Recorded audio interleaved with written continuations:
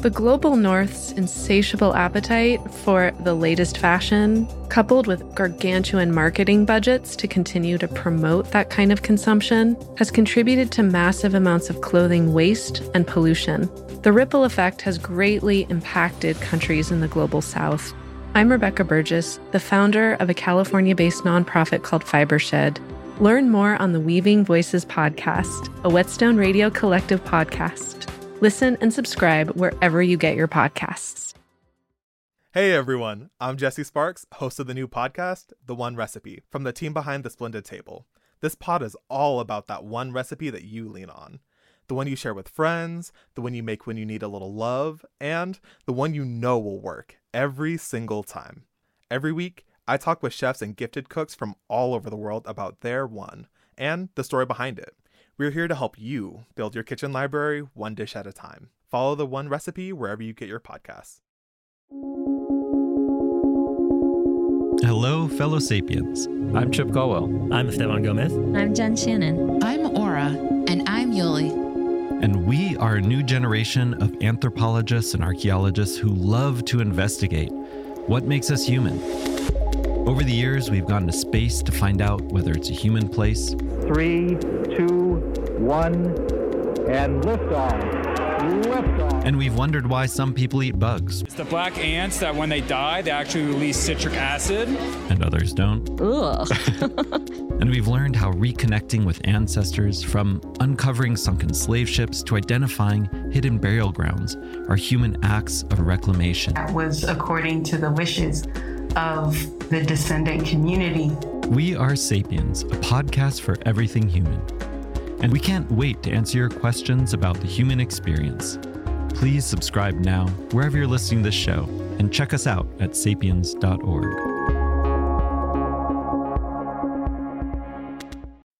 The COVID-19 pandemic has been devastating for restaurants in India and across the world. Overall in India, 1.5 million jobs have been lost in the restaurant industry. My guess is Delhi would be about 25% of that. That's former National Restaurant Association of India President Sameer Kukreja, one of the guests on this episode of Bad Table Manners. I'm your host, Meher Verma.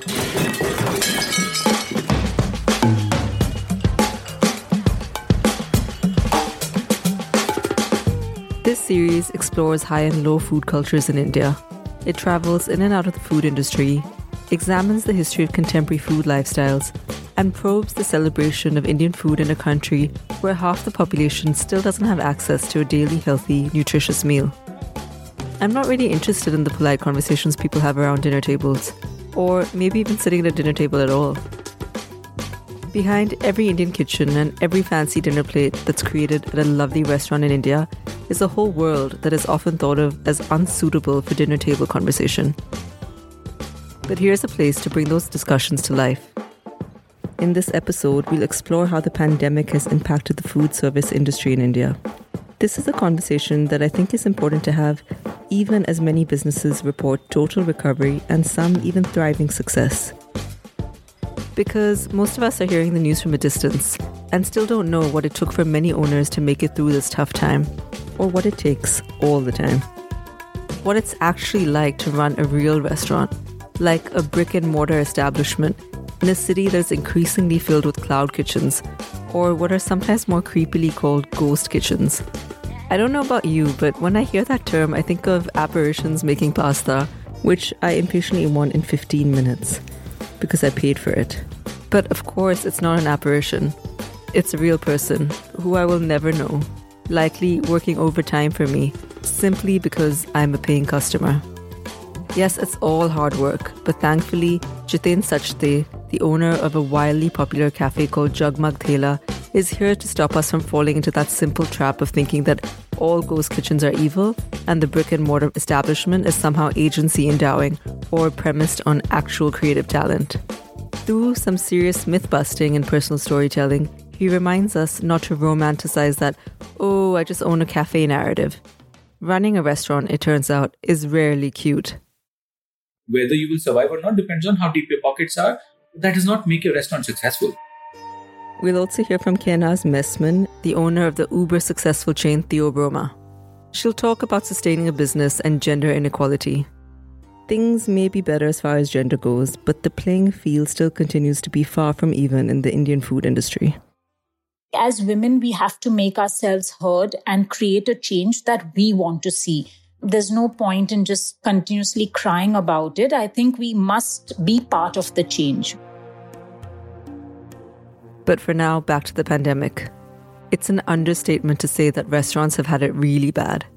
Former NRAI President Samir Kukreja, who is the founder and CEO of the boutique consulting firm Tasanya Hospitality, gives us a glimpse into the real numbers. The restaurant industry in Delhi, like in other parts of India and perhaps across the world, has been significantly impacted by COVID over the last 18 months.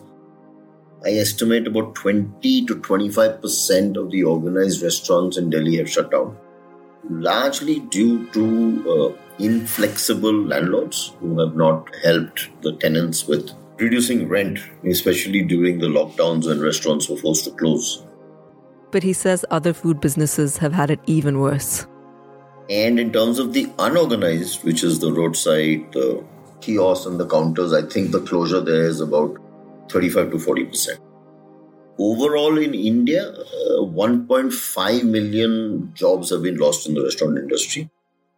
An article published in the International Journal of Advanced Research by Kashish Khurana shows that nearly 65% of Delhi restaurateurs who were surveyed in the first half of 2020 said that their profits were affected, quote, to a great extent, end quote, by the pandemic.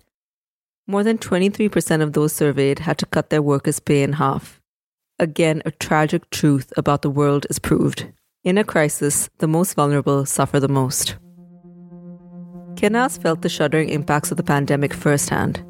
She's been in the business since 2004 and now has more than 75 outlets across India and about 1,000 employees. COVID has had a huge impact globally. We in India faced one of the severest lockdowns in the world. It was a big setback and a huge challenge, not only for our business, but I think for the entire food and hospitality industry in general. Although this was not a problem unique to us, there was really no comfort in this collective pain. It was one of the toughest years for us. We closed for about 2 or 3 weeks. We halted our operations. Our kitchens, our ovens were switched off for the longest time they had ever been since we started the company. I'm not a pastry chef or even close, but I imagine that the symbolic and real trauma of switching off an oven for someone who is real. Fortunately for Kenaz, who not so long ago felt like there was no end in sight, things have turned out more than all right. Adapting has been key to survival. So we had to put in a lot of new processes and a lot of new protocols to ensure that this happens when we opened, because we didn't know at that point when we would be able to open. We reduced the number of items on our menu. We reviewed our fixed costs. The way we operate is we have central kitchens in each city that we are present in. And we make everything fresh and then transport these fresh products every day to every outlet. So these are generally ultra-modern facilities, I would say. We have expert chefs, skilled staff. We try and follow the highest safety standards that we possibly can have. We have invested heavily in our production facilities, our processes, our hygiene protocols. This allowed us to continue serving our guests. And I'm really deeply indebted to my staff for this because they were such superheroes during the COVID pandemic. When most of us said that we were forming a bubble during the pandemic, it felt easy, kind of charming even. But for the staff who worked in places like the Obroma, a bubble is very different. Almost a little military sounding, actually. The staff stayed in our facility. We moved our offices. We converted all our offices into bunkers with social distancing. Everyone just supported the management. They came in, they shut off themselves from their families and friends. They just formed their own little bubble in the kitchen. They just didn't get out. They worked, ate and slept and showered and followed protocol, wearing masks, getting used to it, sanitizing your hands every hour, disinfecting the tables where they worked every hour. It was a huge, huge task. She compared the changes that the pandemic forced upon businesses to the abrupt transition that had to be made to air travel following the terrorist attacks against the US in 2001. In the similar way the aviation industry changed after 9/11, COVID has made permanent changes in the restaurant industry. Globally, we now have a shorter menu, like I said, and I don't think it's ever going to go back to what it was. This is here to stay. And in the midst of this crisis, there was no template to follow either, obviously. It was an unprecedented time, and yet survivors like Kehnaz were able to think long-term. There are periodic shortages of ingredients, disruption to our operations. Rules and regulations change every single day. There is no one rule that is there for good, But I want our guests to know that we continue to work hard, we do our best to serve them, and we will try our best to adapt to whatever challenges that come our way. Samir tells us that business is starting to improve in the sector. At the time of our interview in September, he noted that the last 3 months had been positive. But still, he warns, cautious optimism rather than all-out optimism is probably a safer bet. Mid to end June, business started picking up. Restaurants were allowed to open in Delhi. So business is increasing for restaurants every month. This is with greater vaccination, more confidence, Delhi, COVID under control. People are going out, and across all segments and formats, from quick service to cafes to fine dining, everything is doing well right now. And a lot of restaurateurs I speak to are saying they're actually currently in the last 2-3 months doing better than 2019.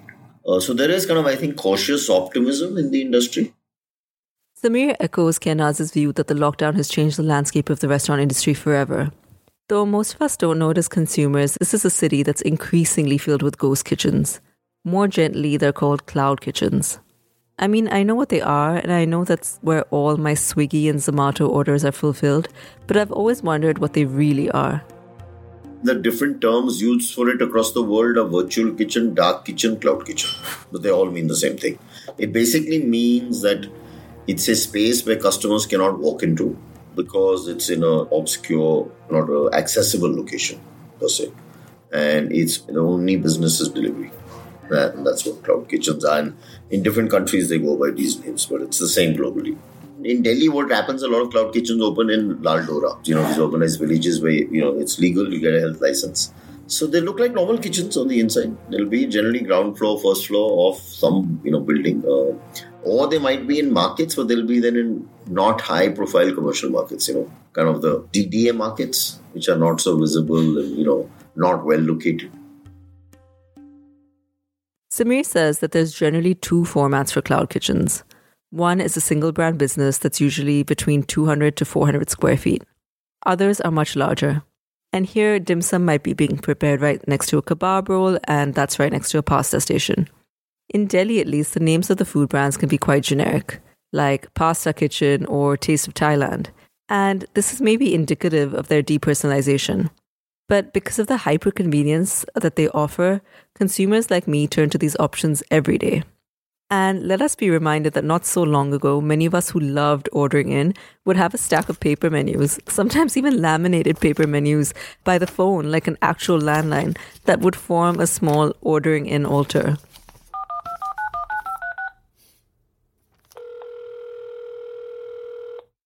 I remember my grandmother's collection, actually. She even had little notes in the margin for the dishes that she had tried and loved and reviewed. Order again or not so good, said her notes, which formed her own unique rating system. Sometimes when she dialed in, she would even ask for a particular person to come on the line so that they could recommend to her something which she knew she would love. But this is such a retro fantasy now, and for some, just emblematic of super inconvenient days. There's a lot of cloud kitchen infrastructure happening, which is various players who've come in and are setting up. These are international players from Travis Kalanick's company, City Storage Systems, to other Indian entrepreneurs. They take 2,000 to 3,000, 4,000 square feet and they set up 10, 12 kitchens under one location and provide shared services and then get different brands in. So there's a lot of that happening. And then there are, of course, brands like Inner Chef, Light Bite Foods, a bunch of brands which themselves have 7-8 offerings in terms of cuisines, brands. So they themselves again take this 2,000-3,000 square feet and house all their brands under one roof. Although the cloud kitchen model has received quite a backlash globally from everything from health and safety standards to food quality, Kianaz reminds me why stigmatizing them is not the greatest approach either. The pandemic has created huge difficulties for many people and businesses, but it's also opened up opportunities for others. And I think in the similar way, our world is continually evolving, and with the explosion of delivery and cloud kitchen businesses we are witnessing, we have to play by the rules. There is a need and space for all formats. Our country is large and populous, and there are sufficient growth opportunities for everyone. Many brick and mortar businesses are supplementing their income by offering delivery and cook at home boxes. And some businesses starting out today have started purely as cloud kitchens and may eventually become restaurants and cafes. At Theobroma, I think we continue to expand our reach via brick and mortar by opening outlets across multiple cities. But at the same time, a substantial part of our revenue does come from delivery platforms, and we recognize that. We have to continually do what is required. And so I think both formats will eventually survive. I don't think it is one or the other. But as of now, definitely online delivery is something that requires attention. Given that restaurants had to close to dine-in customers during the pandemic, it should come as no surprise that the delivery side of the business has gone up. Hey listeners, let me tell you about another show for Whetstone Radio Collective called Climate Cuisine, hosted by Taiwanese-American journalist Clarissa Wei. Imagine if, instead of eating what's available at the grocery store, we ate ingredients that thrived in our climate. Climate Cuisine explores how sustainable crops are used in similar climate zones around the world. In Season 1, streaming now, Clarissa focuses on the tropics and dives deep into delicious ingredients like bamboo, pigeon pea, and cassava. As the world faces alarming upward shifts in base temperature, these climate-centric conversations about crops will become increasingly important to the resiliency and survival of our food systems. You can listen to Climate Cuisine wherever you get your podcasts. Among those who are still in the business in the aftermath of the roughest days of the pandemic is former graphic designer turned chai cafe owner Jiten Sachde, who's the founder of Jagmug Thela. What started as a bet with friends led to a pushcart, pop-up shops, and later into a thriving franchise. Jiten and I talked more about what it takes to run a business, pandemic or not. In his view, a lot of people who open restaurants or cafes as passion projects fail because they don't look at it as a business. They mistakenly think of it as some creative project, when in fact, success in this creative field ironically requires some amount of delinking from creativity. What the person on the table wants to eat has nothing to do with what you want to produce. There is never a relation. It's a projection perception thing between the creator of the food or the business and the consumer. What does the customer want to eat, and what is he going to expect when he reads that name on the menu? And will he want to order it? This brings me back to what I was saying earlier, where I think it's important not to draw the simple binary where cloud kitchens are bad and brick and mortar is good, even if we're looking at the question of agency. Though the businesses are obviously vastly different, the thread between the two is that serving the customer, even if it means putting aside your own creative instincts, which is often the case, remains biblical, a sturdy pillar of capitalism. And you've got to figure that part out. And when you start looking at it as that kind of an exercise, then the entire passion is kind of gone, because you're saying, okay, I want to make this. Now, how do I make this in a way that that person wants to eat it? But the thing is that you're going to have 300, 500 such people every day who will want it differently. So how do you find a lowest common denominator, that hits on everybody's spot? And that's a rational exercise. It is not a creative exercise. It is not a passion exercise. Jiten has some really good advice for anyone who is even remotely thinking about opening a restaurant in Delhi. Primary of which, as you may have guessed, is to disentangle creativity with the business. Then there's also the rule about price points and another surprising finding about the organic label, which turns out does not have universally positive connotations or even a uniform meaning for all consumers. But if you appear to be cheap for your target audience, they will mistrust your food. They will believe that you must not be doing something right, because how can it be so cheap? And that's a problem. Same with organic food. We have this big struggle here that we use so many organic ingredients, but when we were writing organic in front of them before, and nobody would order because this notion that organic food is not delicious and will never be tasty enough, or it's just a tactic to jack up the price by calling it organic, those items would not sell. The same item at the same price point without the word organic, it picks up and it starts to move. And then I wonder, what about people who don't have to worry about money? People with really deep pockets? I wonder how much a pre-existing safety net has to do with making it big. So there are businesses I've seen over these years that had the money, but did not align with the customer, did not pivot or overspent on things than what more than needed. But in the food business, as long as you're having to do something to bring customers back, you're not doing something right. Because in terms of the physical experience and the culinary experience, if you've got the two basics right enough for people to like what you're doing, and your price points are at a place where they're at comfort, they'll come back. Simply put, Jiten says that having a lot of money doesn't necessarily mean that you'll have a successful business. Basically, it all comes down to planning, and in his opinion, thoughtfulness. So, while serving the customer is a standardized, consistent demand, you constantly have to also inject this idea of thoughtfulness into the practice. At every step. I kind of think of it as a treadmill of surprise. A lot of people do restaurants with the idea of selling food. That my chef can or I can make a great curry or a great something, and so we will make a restaurant. And everything else is an assembly of accessories to put that food forth, often without much consideration. You put together, you assemble things just randomly. Yeah. Without thinking of the customer experience per se. Because a lot of it is very cookie cutter. You have couch on one side, you have a table in the middle, you have two chairs on the other side, you put some nice lights, you put some mirrors, there's some artwork. And that's a cafe for a lot of people, or at least a small restaurant. And these are people who are not very thinking. They're looking at it from a small business perspective. Mm-hmm. These people could just as well be opening a grocery shop or a garment boutique or something else. They just thought people will open a boutique because they think my daughter or my wife, she has a nice sense of dressing and she can go to the tailor and get something made that looks nice. So we should open a garment shop. So I think these people look at food business just the same way. There's a whole lot of other food entrepreneurs, but specifically in the restaurant space, who give a lot of thought to what they're doing and how things are going to be. Kenaz has her own advice for anyone looking to open a cafe or restaurant. There's no doubt that you're going to have to work incredibly hard. Starting the business, she says, is the easy part. There will be challenges that must be met head-on. Maintaining quality, for example, which she says is the most important aspect of her business. It's not a target, but an ongoing daily commitment. She says a lot of people who focus on expanding their business very quickly tend to forget about quality. She also reflects on the challenges that she's faced in what is clearly still quite a male-dominated industry, not just in India, but globally. The jobs are physically demanding, the hours are unsociable, and, we do have fewer female or women role models. I think the wider business world of F&B, government, bureaucrats, landlords, suppliers is all disproportionately male.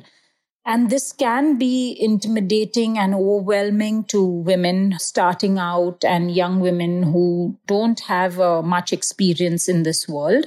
And I have to say, I had my share of difficulties. It wasn't easy for me as well, particularly because it was still 2 decades earlier when I started out. And I've had to face comments, discrimination, even prejudice. I had to overcome these obstacles. I did work hard. I had to prove myself again and again to the same set of people. But I think eventually I earned my seat at the table.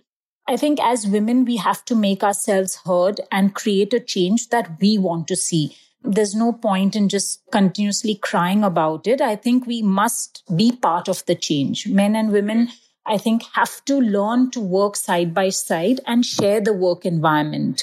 Women do have the bigger challenge in front of them. But over time, I think things are improving. And we are moving in the right direction. So I think it's good to focus on the changes and how far we have come.